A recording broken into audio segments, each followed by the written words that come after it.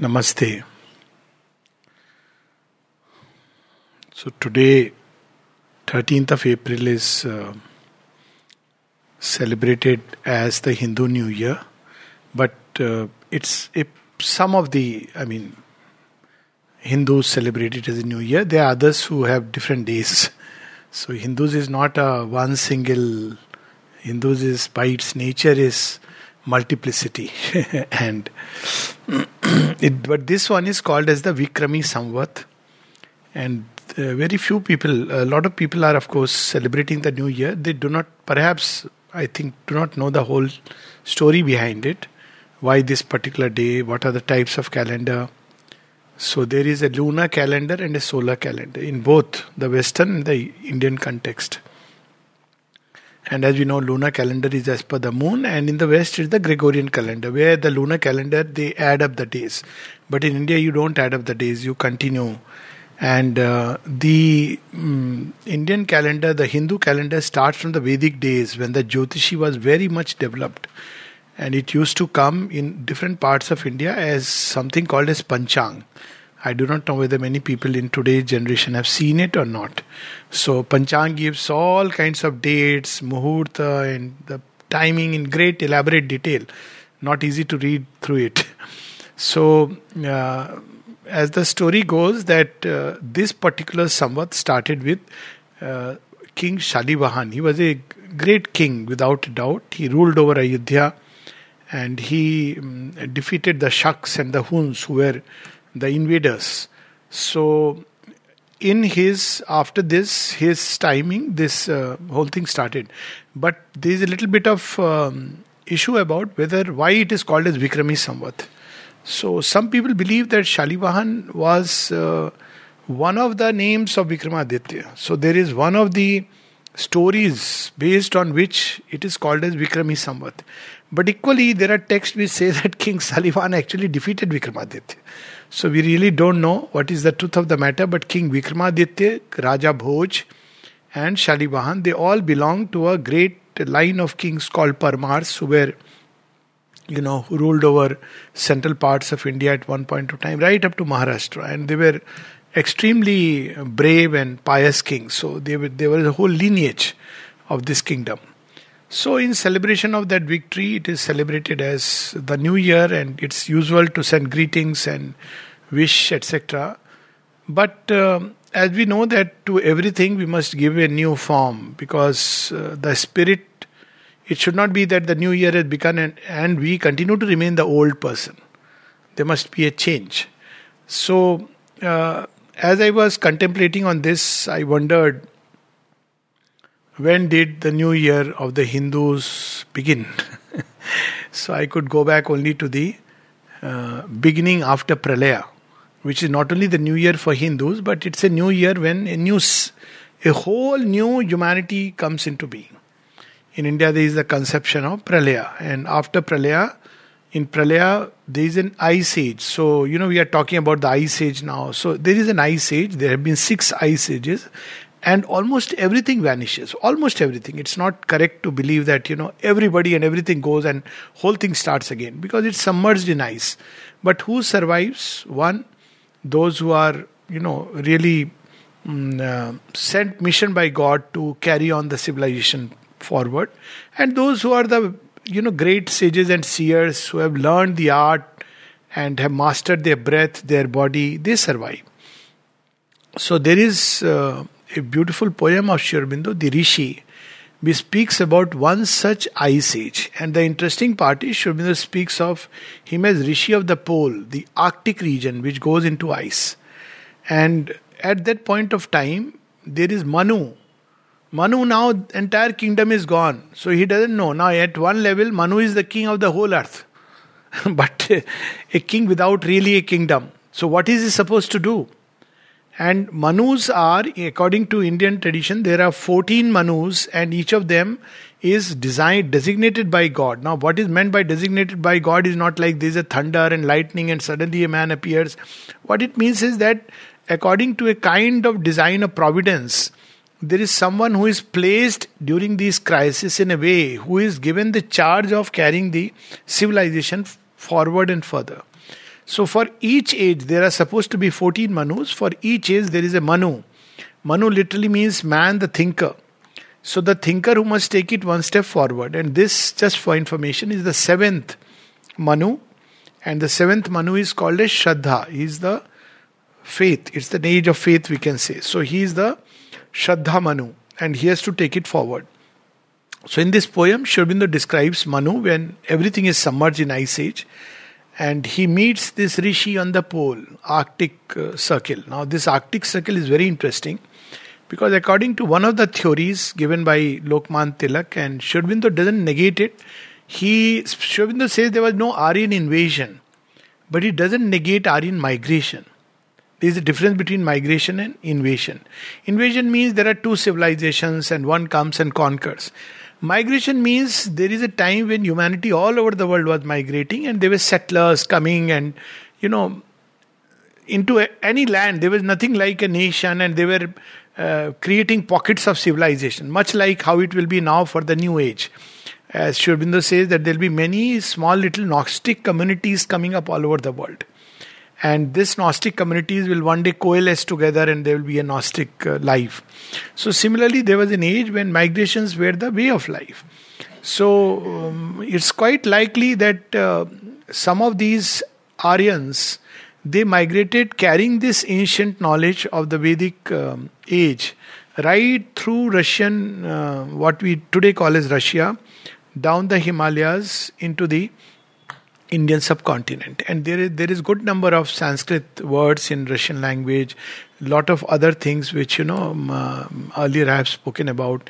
So there is really an evidence that they came down the Russian, what we call today's Russia. Some went towards Iran. In Iran also you had fire worship and many such things.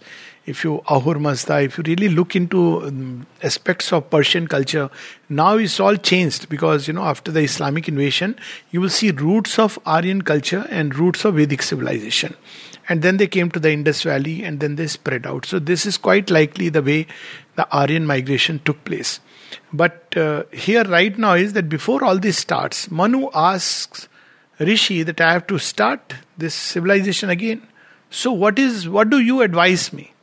So I suppose that is a very good way to start the new year, that this is a new beginning altogether. So what is the command, not of my resolution, somebody's resolution, but the original resolution of the divine, original plan of the divine for earth and men, and how we have to execute it. So the Rishi of the pole, there is a dialogue between the Rishi and Manu. And this dialogue is documented by Sri Aurobindo. Documented means not like a documentary that he was hearing and doing it, but by his intuitive knowledge, by the revelatory capacity and faculty that Sri Aurobindo had, he could travel back in time in the future. He was a Trikal Drishti, and surely this is one of the things which he has seen.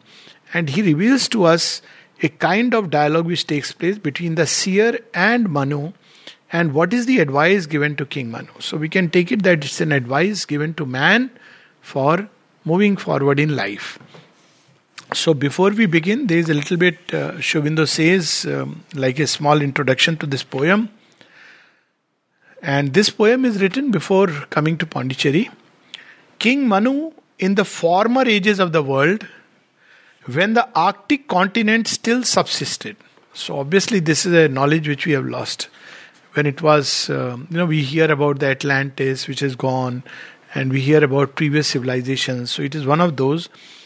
Seeks knowledge from the Rishi of the pole, who after long baffling him with conflicting sidelights of the knowledge, reveals to him what it chiefly concerns man to know. So conflicting sides of knowledge means if you really read the entire spiritual literature, there will be many conflicting things. For instance, you will hear, seek God, forget about the world.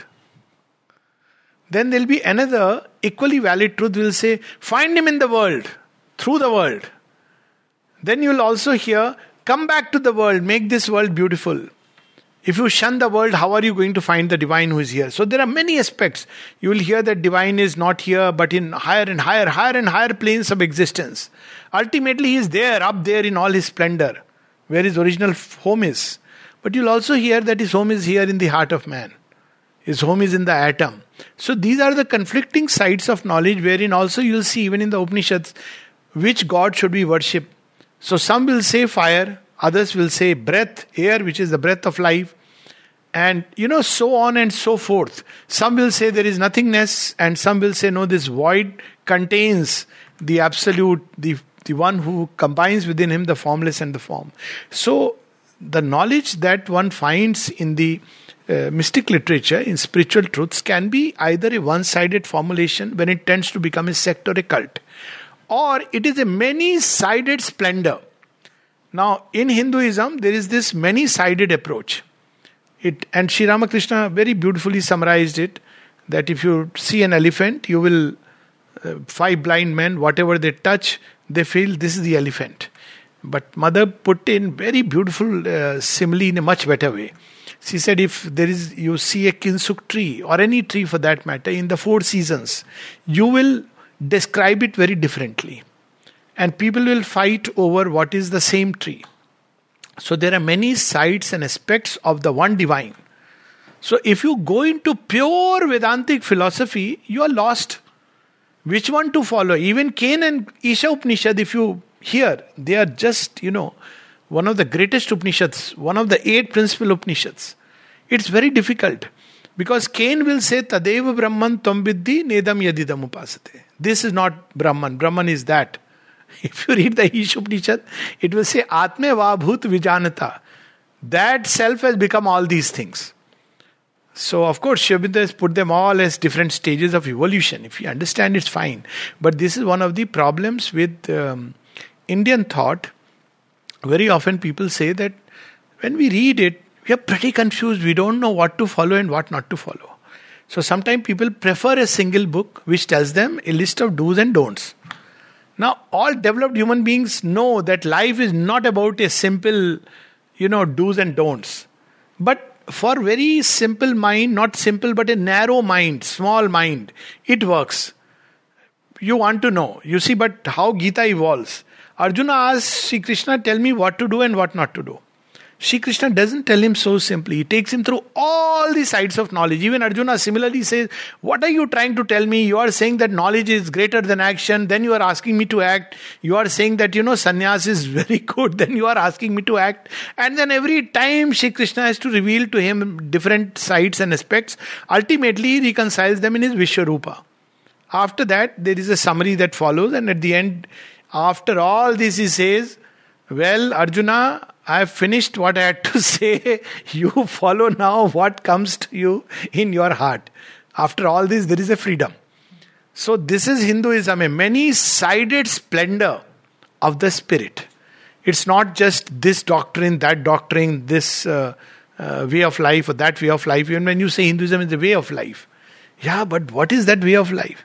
There are vegetarian Hindus, there are non-vegetarian Hindus. If you go back to ancient times, there were even meat-eating Hindus. You have the hierarchy of system where you have different kinds of varnas. You have different types. Within India, you will see variety of people. And they're all Hindus. And it's for a reason. It makes it so vast, so Catholic. It's wonderful. But some people get lost. So Sri Aurobindo first describes these different sides of knowledge and then what man should know. That's what he's saying, that after taking him through conflicting sidelights of the knowledge, baffling him, reveals to him what it chiefly concerns man to know. So we'll just quickly go through some of this and focus on what chiefly concerns man to know. So that's how we should take our New Year resolution. But in the beginning, the Rishi describes, Manu asks him that, tell us about your journey. We ask tell us about our journey. So our journey begins with our birth and ends up with our job, career, marriage, children, grandchildren, maybe a house, and that's our journey. But the Rishi describes his journey, how he was at one point of time like a king, then he travels further, he seeks him within the plains, the journey, inner journey. How he goes past the sun, the moon, the stars, the planets, and discovers the one. It's a fascinating journey. This is the true journey. But if you ask people write biographies. And what is the biography generally? I was born and so date, then I grew up, I got married, I did this or whatever. I mean, if they didn't get married, and that's it. But look at this inner journey. So, he's describing that how he was traveling further to discover the origin. So Manu asks him, did the gods tell thee? He describes that he met Vishnu lying on the serpent couch. He met Shiva, Brahma. So he asks, did the gods tell thee? Has Varuna seen the high god's face? And just enjoy these lines. Rishi says, how shall they tell of him who marvel at sin and smile at grief? How shall they tell of him? Remember about Nachiketa, when Nachiketa asks Yama, tell me about him. And he says, you want to know that about him? Where I am a spice in his banquet and you want to know about him from me? You want to tell me about him? Where the sun shines not and is like a dark spot? You want to tell about him? So he says, Rishi says, how shall they tell of him who marvel at sin and smile at grief?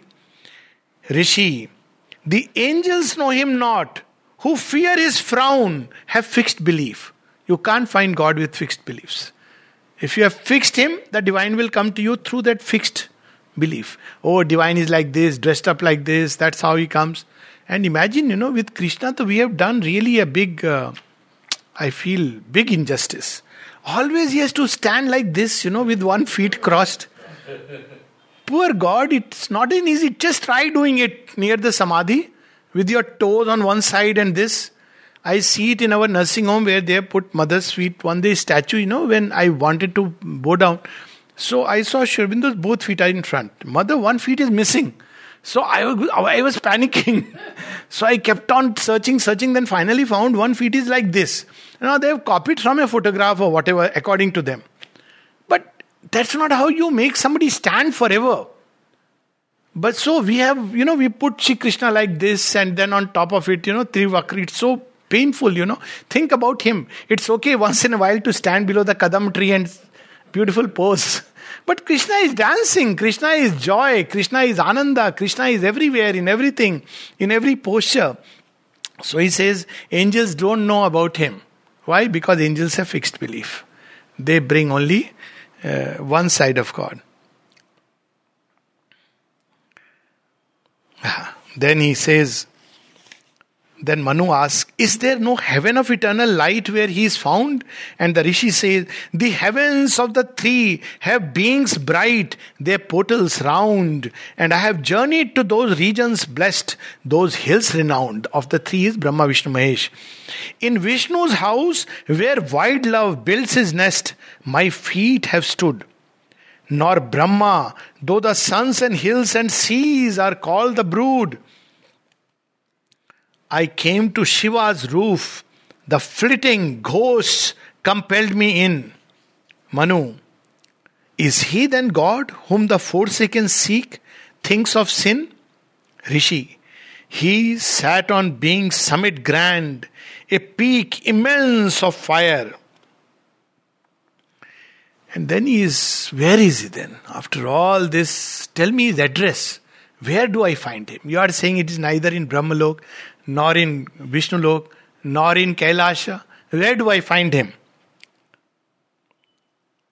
Manu, the silence calls us then and shall enclose. Is it that beyond all this is the silence?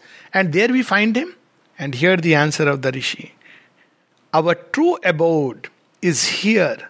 And in the pleasant house he chose to harbor God. Is here. When mother speaks of a very interesting conversation with Pavitrada, she says, people don't understand. Sometimes truth is too simple and they don't understand. So she says that, it took long time for Pavitra to understand. He would go out, because he could go out of the body and go to regions and say, Mother, where are you? Where are you? Suddenly one day he discovered that, I have found her here. So he says, now he is happy. I have found her here.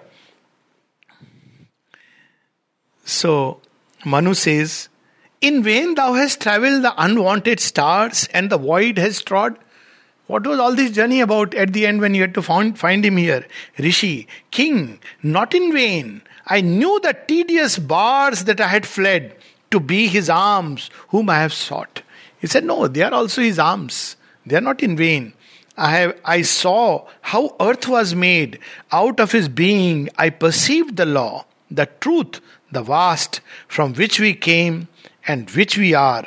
I heard the ages past. So, then because he has said he is here, so Manu asks, is earth his seat? This body his poor hold infirmly made? Now the conflicting side of knowledge. Rishi, I flung off matter like a rope grown old. Matter was dead. Look at this. Manu, sages have told of vital force behind. It is God then? Rishi, the vital spirits move but as a wind within men. Manu, mind then is Lord that like a sovereign sways delight and pain. Rishi, mind is his wax to write and written, raise form and name. So, we have same thing in one of the Upanishads where it is described that matter as Brahman, Pranam Brahmeti, Mano Brahmeti, and going further and further. He says, no, none of this. Manu, is thought not he who has immortalized, time cannot dim? Rishi, higher, O king, the still voice bade me rise, then thought's clear dream. He dwells within us all who dwells not in aught that is. And then he gives a very powerful truth. Manu asks him, Rishi, thy thoughts are like the blazing sun I cannot face. What are you really trying to tell me? Don't confuse me with all this. This is a long poem. I have, cut off some portion. How shall our souls on that bright, awful one hope even to gaze, who lights the world from his eternity with a few rays? What are you really trying to tell us? How can we gaze at him? Who lights up the whole world with a few rays? There is a line in Savitri, the whole wide world was lit by a single ray of her sun. This world is lit up by a ray of her sun. How are we to set our eyes and behold? So Rishi says, dare on thyself to look. Thyself art he, O Aryan. Then whom are you trying to find? But again, you see, it can be understood wrongly and understood rightly. He says, thou art he.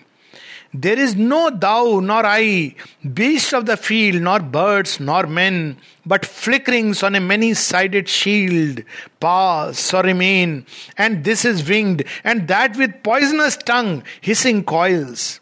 We love ourselves and hate ourselves, are wrung with woes and toils to slay ourselves, or from ourselves to win shadowy spoils. Shadows upon the many-sided mind arrive and go. Shadows, that shadows see the vain pomp wind above, below, while in their hearts the single mighty God whom none can know. We are playing with shadows. This is me, this is you, this is somebody else, this is mine, that is yours, and we are constantly, there is a shadow play going on. So quite naturally Manu asks, is life then vain? We are playing all with shadows. Is it all illusion? Our gorgeous youth, lithe and tall, our sweet fair women with their tender eyes, outshining stars, the mighty meditations of the wise, the grandiose stars, wars, the blood, the fiery strife, the cleansed dead hands, the circle spars, the various labor in 100 lands, are all these shows to please some audience cold, as in a vase, lily and rose? Look the way Sri Aurobindo brings from wars with bloodshed and dead hands to a lily and rose, all perishable goods. So what is all this? The virtuous man made one with the unjust? Is this our lot? He is beyond sin and virtue? So what is it? So Rishi says, O king, sight is not vain, nor any sound, weeds that float upon a pedal, and the majestic round of the suns are thoughts eternal.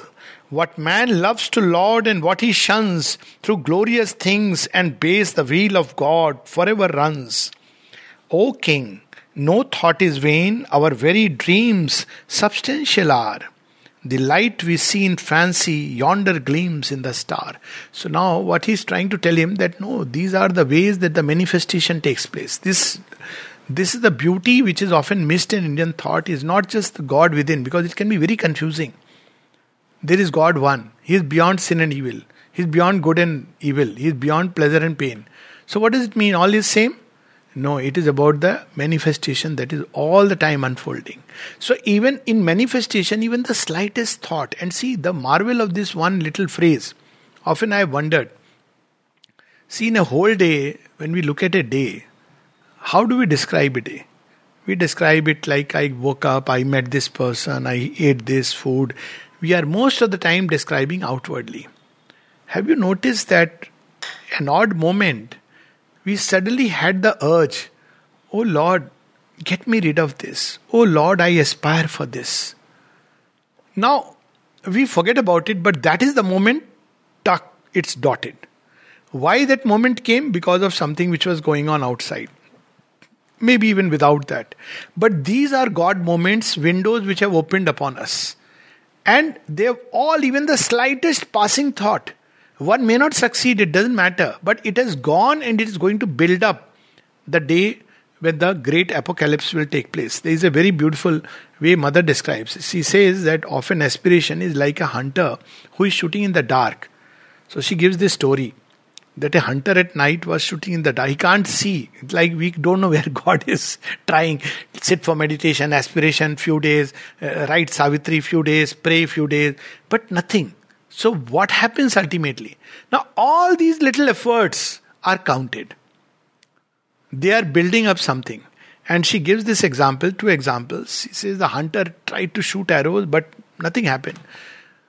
Then he gave up and he sat down. He said nothing happens. So when he woke up in the morning, the whole field was strewn with all the kills. He didn't realize that he's actually shooting. When you're shooting, little, it's counting up. Another example, she says, when somebody asked her that revelation is ultimately one moment. A moment that God chooses. So what happens? What do you do at that moment? She says, no, it's not that moment. It's building up inside. Small little effort. One day. Someday you sat in ashram, meditated. Other day you didn't go and you were thinking, oh, I wish I could go. Even that is counted. Okay. One day you are far and you I wish I could be there. That is also counted. So it all builds up and one day it reaches a point. She gives the example of the chick in the egg. That you are ready. Now that ready point is one point, one moment. And suddenly there is a peck and there is a revelation. It described beautifully in a story where a tantric is doing puja to please Kali. And he comes, it's a very difficult puja. And there is a man who is curious and he says, what is he doing, So he goes and watches him quietly. He is very fascinated, but he's afraid. So he watches him like this. One day, suddenly it happens that there is suddenly a lion who comes. It's in the forest and he's doing the meditation. And suddenly a lion comes and this man is afraid and runs for his life. And the tiger after him. Or the lion after him. Now this man says, I have my chance. I feel very curious what it feels like sitting on this asan. So just to get a feel, he goes and sits. And suddenly Mother Kali appears. So he doesn't know. He says, Ma, surely I know you can't make a mistake, but I am not that man. There's a question of mixed identities. She said, thundered, I know. You don't know. What is it I don't know? You had done this tapasya in the last life. And in this life, only a little bit was left, which you completed just by watching the man. And this last moment, this was the moment of your destiny. You already had accumulated everything. It just needed that little moment. What about him? He is postponed for next life now. He has also completed this much. So this looks like sudden, unexpected. Why this person? Why not that? But it's because all these things get accumulated. So when it is said that, the soul carries the karma. The real thing is karma or no karma, that is different. But every Godward effort is carried and is never in vain. That's how Sri Aurobindo says. He says that some people who start over-eagerly on this journey, they don't go very far. This is synthesis. He speaks of self-consecration in the beginning. And they move up to a point and they fail. But he says it's not yet a failure. Because this that they have done sets the stamp and puts the seal, and when they come back, they will complete it very fast. And then he puts it, no Godward effort is ever in vain. And that's why the mother says, who is the Superman? She made a very broad definition for everybody's comfort, but it's very true. Every effort at self-mastery. Whoever is trying to do that is a Superman. So one is leading life as it is human way. But every effort, you may not succeed. That's not the point. The divine knows that you cannot succeed. But he also knows at least bacha try kiya. So it is written in his book, tried. So there are several columns. Tried, failed. Tried, failed. One day suddenly you didn't try and you succeeded, and you wonder how this happened. This was asked to mother. Mother, why does it happen? And this there in one of our prayers, we'll read one of the days. She said this happens. Sometimes we have done effort for a long time, and then when we don't put any effort, we are in a relaxed state.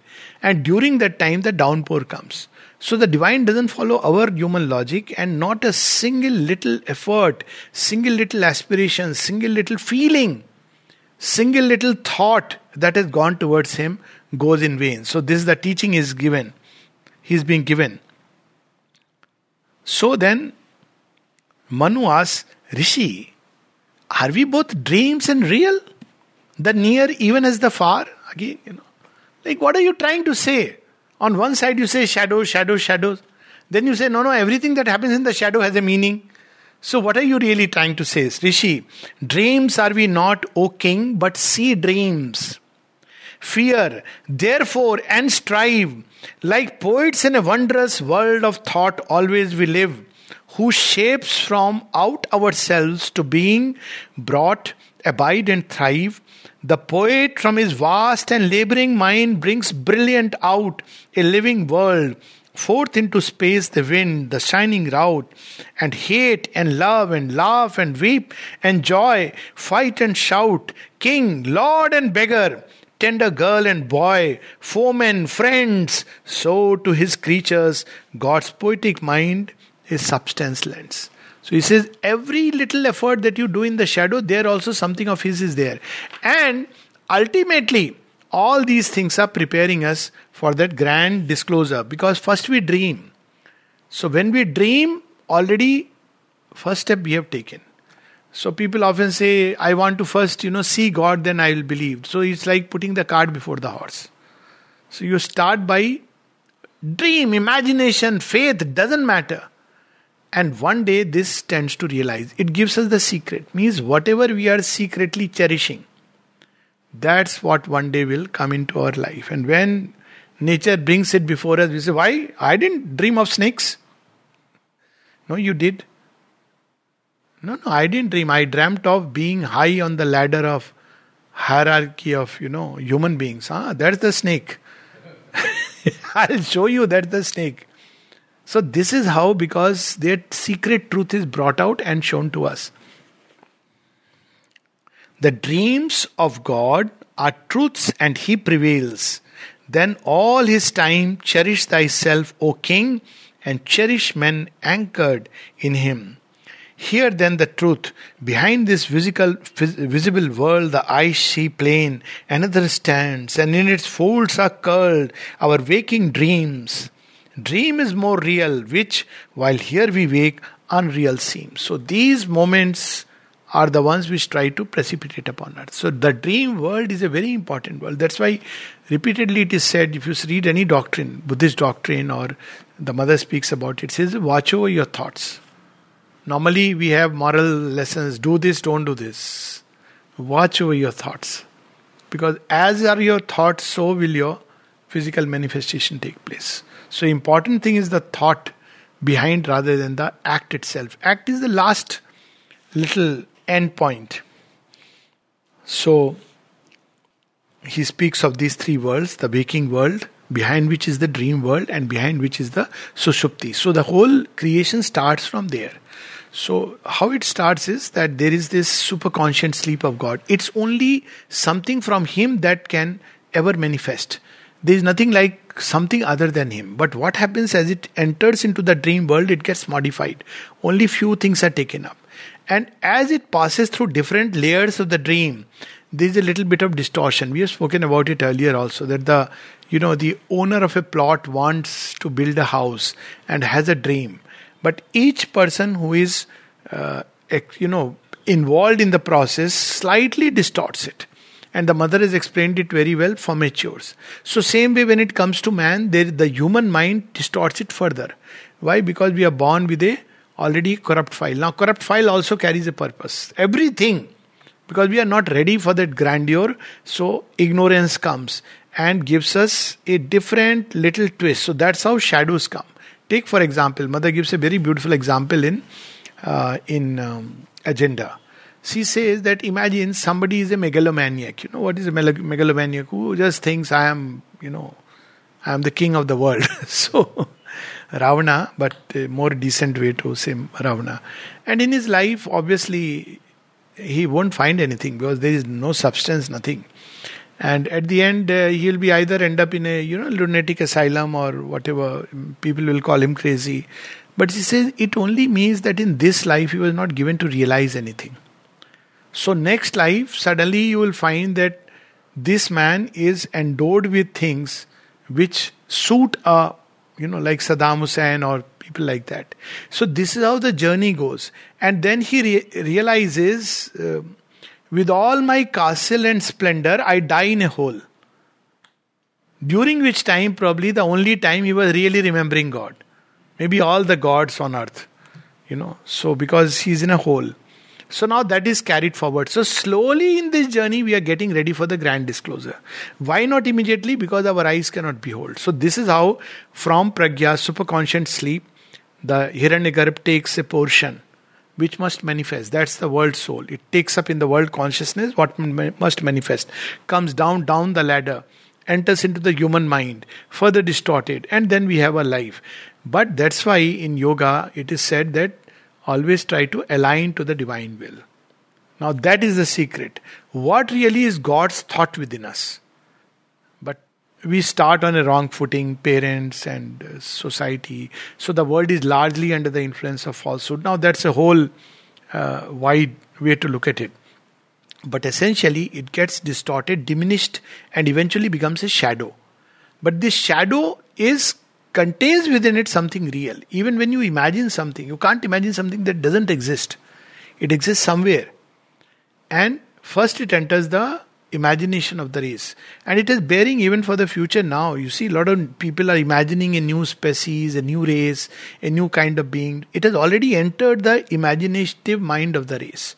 It doesn't matter whether it's true or false or whatever they are creating.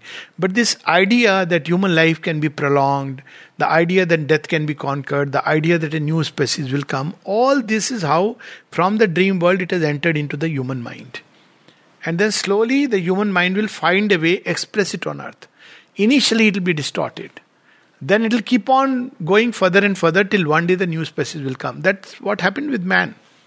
See the monkey, curious brain, wanting to know. Everything monkey wants to know. And that's why it's so dangerous to be near monkey. Because you see he will... in Mathura I have seen it. No? I was telling that day that somebody who told us that please keep your goggles in your pockets because otherwise the monkey will take it away. He is the one who cautioned us. No mobile and no this thing, because monkey is very fond of mobiles and the glasses for whatever reason. He cautioned us. We went on a boat on Yamuna Drive, came back. He has lenses, glasses. So he forgot to keep it in the pocket. And before one could realize, the monkey had taken it. And then to bring it from the monkeys also there is a process and a technique. You buy fruity and you show to the monkey. And then the monkey has to make a choice. Glasses or fruity. So eventually he drops the glass and jumps to the fruity. And the same thing the monkey did. Unfortunately below there was a nalla. So nobody imagined that he will drop it into the nalla from where you can't find it. So you see what is happening to a monkey is very curious. He cannot use the glasses. But he is curious. There is something new. Mobile, something new. And that's how you see the curiosity in the monkey leads to the birth of first human being who tries with the plays with rocks and makes fire. Then that same curiosity goes right up to man seeking where is my origin? Who is God? So what we see involved in a monkey is evolved in human being, but goes through several levels, after which a human being with a true seeking is born. So same thing, same way we will see the next phase. So he says, finally, what is our origin? He stands behind the world of sleep. He is and shall remain when they grow blind to individual joys, for even these are shadows, king, and gloriously into that luster sees, from which they sprang. We are but sparks of that most perfect fire, waves of that sea. This is the first realization he says we must have. What is our true identity? Sparks of that fire. This is the psychic being in man. From him we come, to him we go. Desire eternally, and so long as he wills, our separate birth is and shall be. So it is he who, the soul chooses the ignorance, and the soul chooses its moment of freedom. I mean, this is the widest possible truth that the human mind can comprehend. So even our efforts are all decided in a whole series of cause and effect. And therefore he gives us this great truth: shrink not from life, O Aryan, but with mirth and joy receive. See, there is a place where Satyavan is described in Savitri, where Savitri says he was made like her, with God and nature one. And then it is described that he received all things from nature as from God. Matlab, he was not shrinking from anything. At the same time, when it went, he let it go. Our problem is we don't receive. We want to possess by the power of desire, and hence we lose. Or when we receive, we think it is my own and we don't let it go. So this is where he says, shrink not from life, but with mirth and joy receive his good and evil, sin and virtue, till he bids thee leave. One has to take a deep breath, no? What a wide truth. We think we are very important, that we are, deciding, but a time comes when through all this the journey goes on, and when we are, it's like very simple. That story I've often told of Vibhishna becoming a vegetarian. So Vibhishna comes to Ayodhya along with Lord Rama, and everybody says that Ayodhya has no non-veg restaurants, and he is a pakka non-vegetarian because he is in Rakshasa. So you are doing a mistake. So Rama says, doesn't matter. You people go. And he eats a rabbit and he enjoys it. And the monkeys complain and Rama says, keep quiet. And the next time he eats a rabbit, he vomits. And the third time he feels sick. So divine, within nature there is an inbuilt plan, what we call as pain. It comes precisely for this, to remind us that the joy you are experiencing is inadequate. That you think it's a picture perfect, it's not a picture perfect. So it's not a spoil sport. That little picture of pleasure was also God, and that demolition of that little picture is also God. This is the step through which we move. So that's what he is reminding us.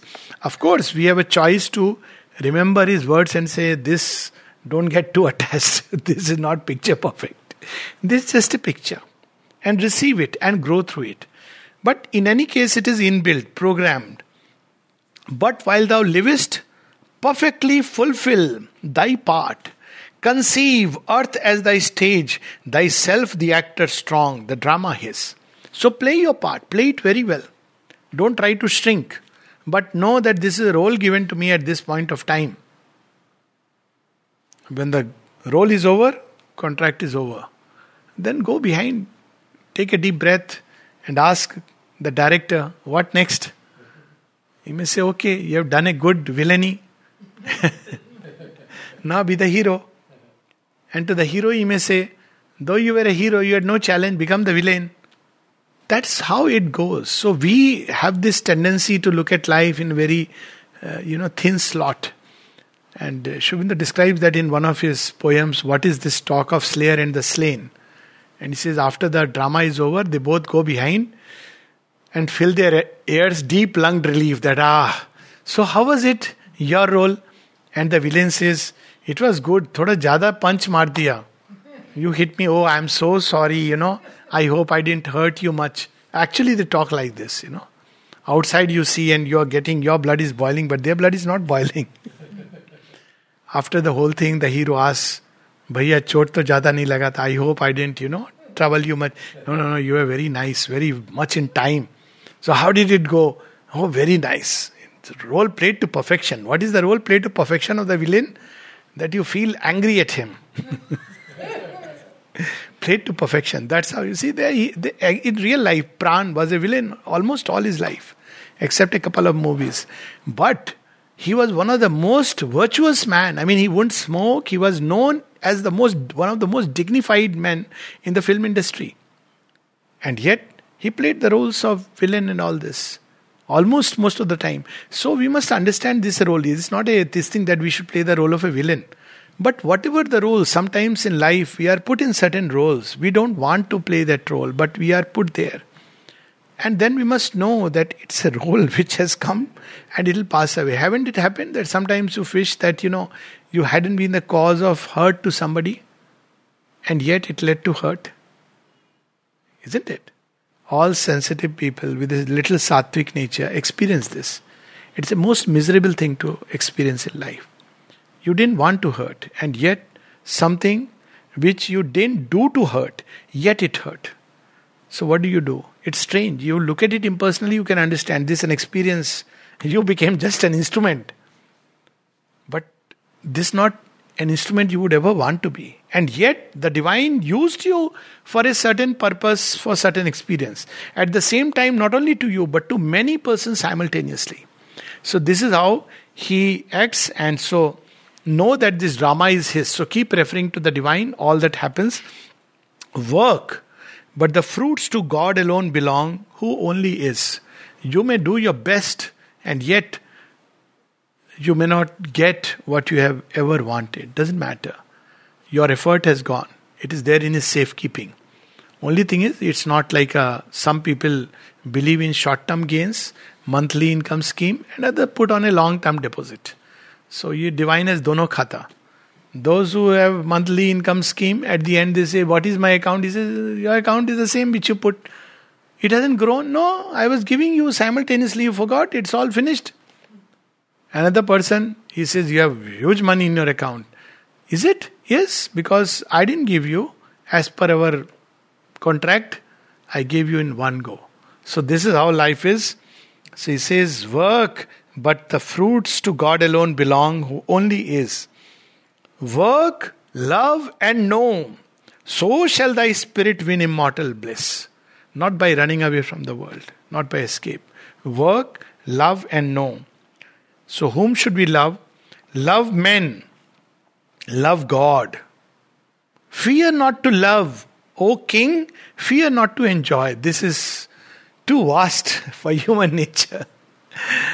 There is a later on philosophy where, joy is banned and to be happy is regarded as sin. Oh, he's too happy. He's smiling. He's laughing so much. One of the stories of one of the students here who himself recounted me, he had urges of uncontrollable laughter. And he says, I couldn't help it. So once he laughed and laughed and laughed around the Samadhi area. So the complaint went to mother. So people told, now, your complaint has gone to mother. People have painted mother as somebody, you must be afraid. But she's all love. So after that, he is waiting next day. What is going to happen? So Ravindraji comes back and says, somebody complained about you to the mother? Yes, Ravindraji. You know what she said? Yes, Ravindraji. Mother said, tell him to laugh even more loudly. Because somebody had complained he can't meditate because of his laughter. Oh, is it?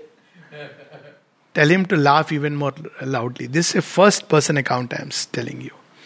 Again, it should not be understood that come, let us laugh in front of. That's not the idea.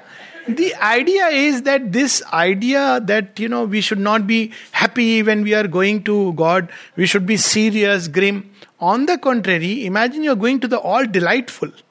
How can you not be happy? How can you go with a solemn and, sunk face that, Lord, I have come, I've left behind so many joys, He'll say, go back first, you learn to enjoy, come back. You're not fit for my company. I'm all blissful. See, when Dilip Kumar Roy told him, he used to get these fits of asceticism. And he said, Lord, I know I can't control my vital. I have decided I'll take to sannyasa. I will wear ochre robe. So he gave a 6-point program. I'll wear ochre robe. I'm going to do mundan. No hairs, because I look very smart and beautiful with the hairs. So people are drawn towards me. So I'll do sannyasa. And I will sleep without mosquito net. No luxury. So, and this, that, I will eat once a day and things like that, he said. What do you say about my proposal, Guru? So Sri Aurobindo says, I'm most horrified to imagine Dilip coming in ochre robe and with bald head, strewn with mosquito bites, all red, and shrunk like a little, bony figure because he's not eating and drinking. He says, I will be horrified. What are you planning? This is cancelled. Look at the Lord, it's these things have their place. If the vital is very much indulgent, yes, sit tight on the impulses. But don't make a dogma out of it. Some people make a dogma out of it for everything, for all times. That is not the way to God. That if I don't eat this, don't do this, therefore I'll find God. No. Most important is, what is my aspiration? If the aspiration is there, then even while you are eating Rasgulla, you can find Him. That's the whole idea. But if you are all the time wanting Rasgulla, and that's not the path. I mean, there's a subtle line, like Nishikanto. Again, the same story. Diabetic who would carry Rasgullas to lake and keep eating and writing poetry, get visions. He could eat anything that you gave him.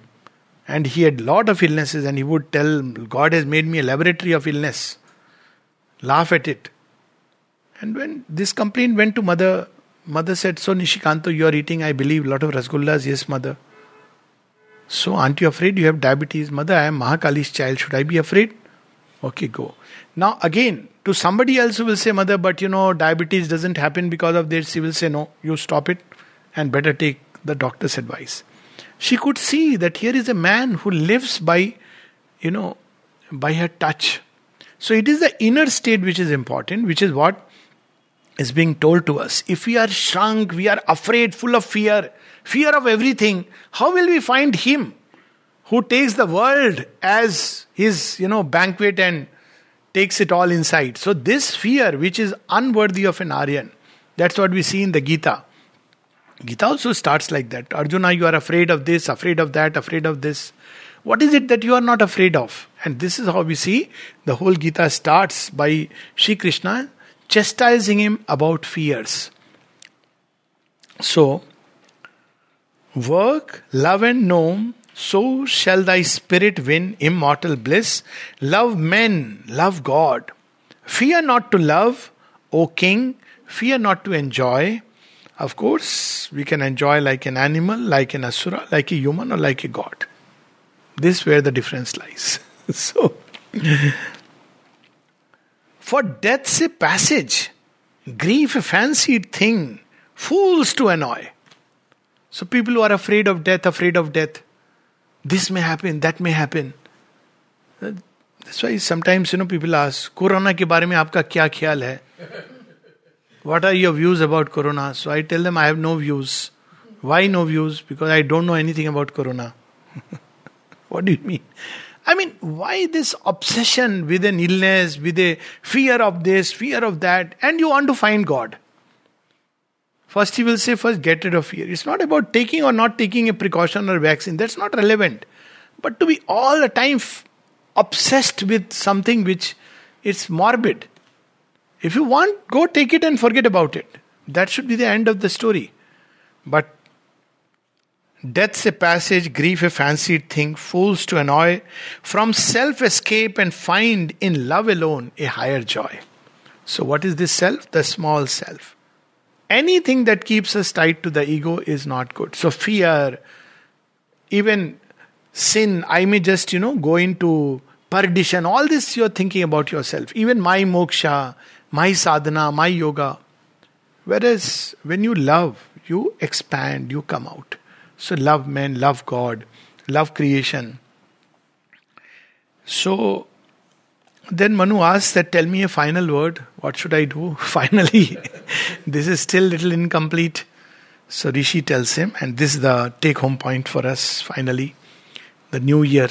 What is the Hindu New Year? This is the Hindu teaching of the highest kind, which we have forgotten in all this, hundreds of branches, ramifications.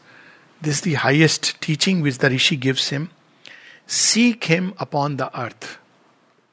This is not Hindu teaching that, let me look for moksha and be afraid. This is never ever the mainstream Hindu teaching. Never ever the mainstream Hindu teaching. If you look into the ancient Aryan history, what brave and courageous these people were. For them, death didn't exist. It was a plaything. Look at Abhimanyu and, I'm amazed at that boy who says that doesn't matter, I'll go into Chakravyuh and see. You see, this is the ancient Hindu teaching. Look at Shri Krishna telling Arjuna, what are you doing? You are afraid. Suddenly you want to run away for moksha, but basically you are afraid, isn't it? Though he has clothed it in words that the women will be spoiled, this will happen, that will happen. This fear is never there in the ancient Hindu teaching. Fear of world, fear of God, fear of people, fear of this act. So therefore, fear of birth. So therefore, go into moksha. So first thing he tells him, seek him upon the earth. For thee he set in the huge press of many worlds to build a mighty state for man's success who seeks his goal. So all this is the material given to you to discover him.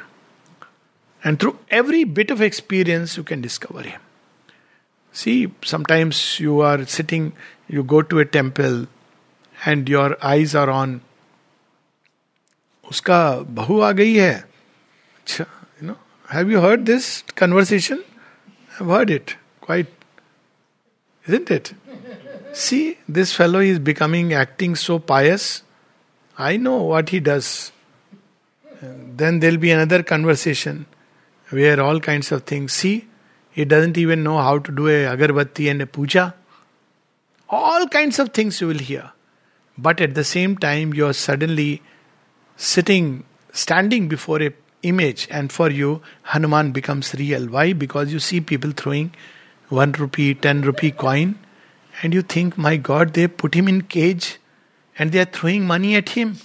If suddenly Hanuman gets awake, I had this experience at least.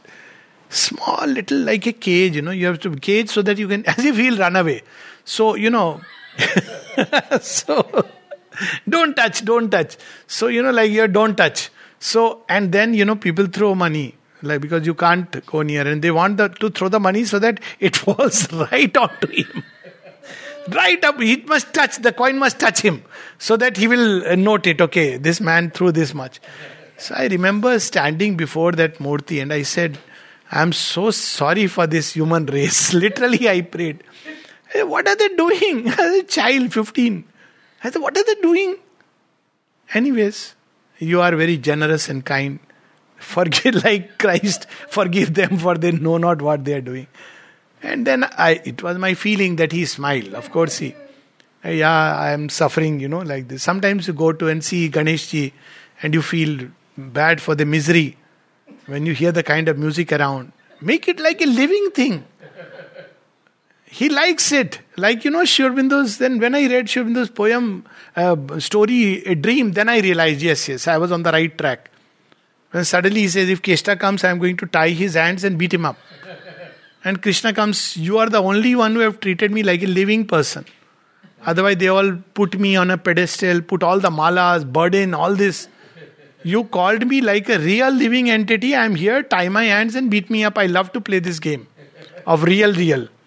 So, see, this approach, it should be this fear of everything, this shrinking from everything, that must go away. So, He says, all this I have created. That motion, sometimes looking at the landscape, looking at the sea, suddenly you are lost in that wideness, vastness, and the whole universe becomes the temple ground of the divine. Perfect thy human might. By becoming durable and weak, we can't find God. Perfect thy human might. How do we perfect it? By challenges of life. Physical challenges means you grow in the body. Psychological challenges, you grow in your mind. Emotional challenges, every heartbreak, you should come back. I have a stronger, generous, wider heart. Now my heart is strong and soft. Not strong of that asuric kind. Oh, love is all bad. No. Love is true. I don't know how to love. And it becomes strong and soft. It learns how to love. So every time the world crashes down, it's an occasion to rise with wider wings. And so he says, perfect thy human might, perfect the race. For thou art he, O king. Only the night is on thy soul. That is the ignorance. Where do I find him ultimately? In my being. So why don't we find? Just because ignorance. What is ignorance? I am Dr. So-and-so. And you are Mr. So-and-so. I am superior, so much studied. You are just an ordinary person. Beggar comes on the house and you say, oh, beggar. You see people, it's a very beautiful, everything can become a disclosure. Everyday sight, when I look from my bathroom window, I see these gypsies, they are lying on the floor. I don't know whether you have seen or not. And it's a sight to wonder. Once even a poem I had written on this. Narayana, who is homeless and like a beggar he is on the road. So when you see and you feel that God has concealed himself in this way also, it's amazing. And everything can become a disclosure. So when you look at life and creation in this way, so then we grow in wideness, then we grow in love, then we grow in might, then we grow in knowledge. So it is this ignorance that I am this small little things, what can I do after all? See, and the worst is when we complain and say, God made me so weak. Okay, God made you weak, whatever it is. But you can grow strong, no? Facing the challenge of the world. At least grow strong. Swami Vivekananda says that, at least you believe in yourself. If you don't believe in God, you don't believe in destiny, believe in yourself. If you don't believe in yourself, if you are afraid, and he says, one of the attributes of Brahman is that it is not afraid. He says, at least you believe in that. This is the minimum. And face life with the challenge. What may happen? You may not succeed. It's okay. Better to face and not succeed than to give up and fail. Because giving up is anyways failure. So he says, remove it. Only the night is on thy soul by thy own will. You have chosen to be in this ignorance. You have hypnotized yourself. And everywhere on your visiting card, on your dealing, everywhere you are living with this idea that I am this limited little animalcules which have come together and created man. We read in textbooks, man is a social animal. I don't know whether they teach it now or not. Still they teach. So this is how I had grown up. So I asked one day, I said, this is very shocking. So teacher said, why? I said, am I an animal? I don't believe I am an animal. I didn't know that time that I can say I am a god inside. But I am an animal. This is what we are taught. So what do you expect an animal to be? So this is how we grow up. But actually, what is the great Aryan teaching is that we are God in a human body. And this body too, which is a temple of the Lord, can become divine. This is what Sri Aurobindo brings something beautiful. Remove it and recover the serene whole. Thou art indeed. Then raise up man the lover to God the goal. So this is the path of love, works and knowledge, and not the path of shrinking, of fear, finding him elsewhere, to seek him upon earth, to seek him within, to take the challenges of life and grow in might, grow in wisdom, grow in love, till one day when we have gone through all this, we lift the whole thing to God. That's what in Savitri, after we have served this great divided world, God's bliss and oneness are our inborn right. Namaste.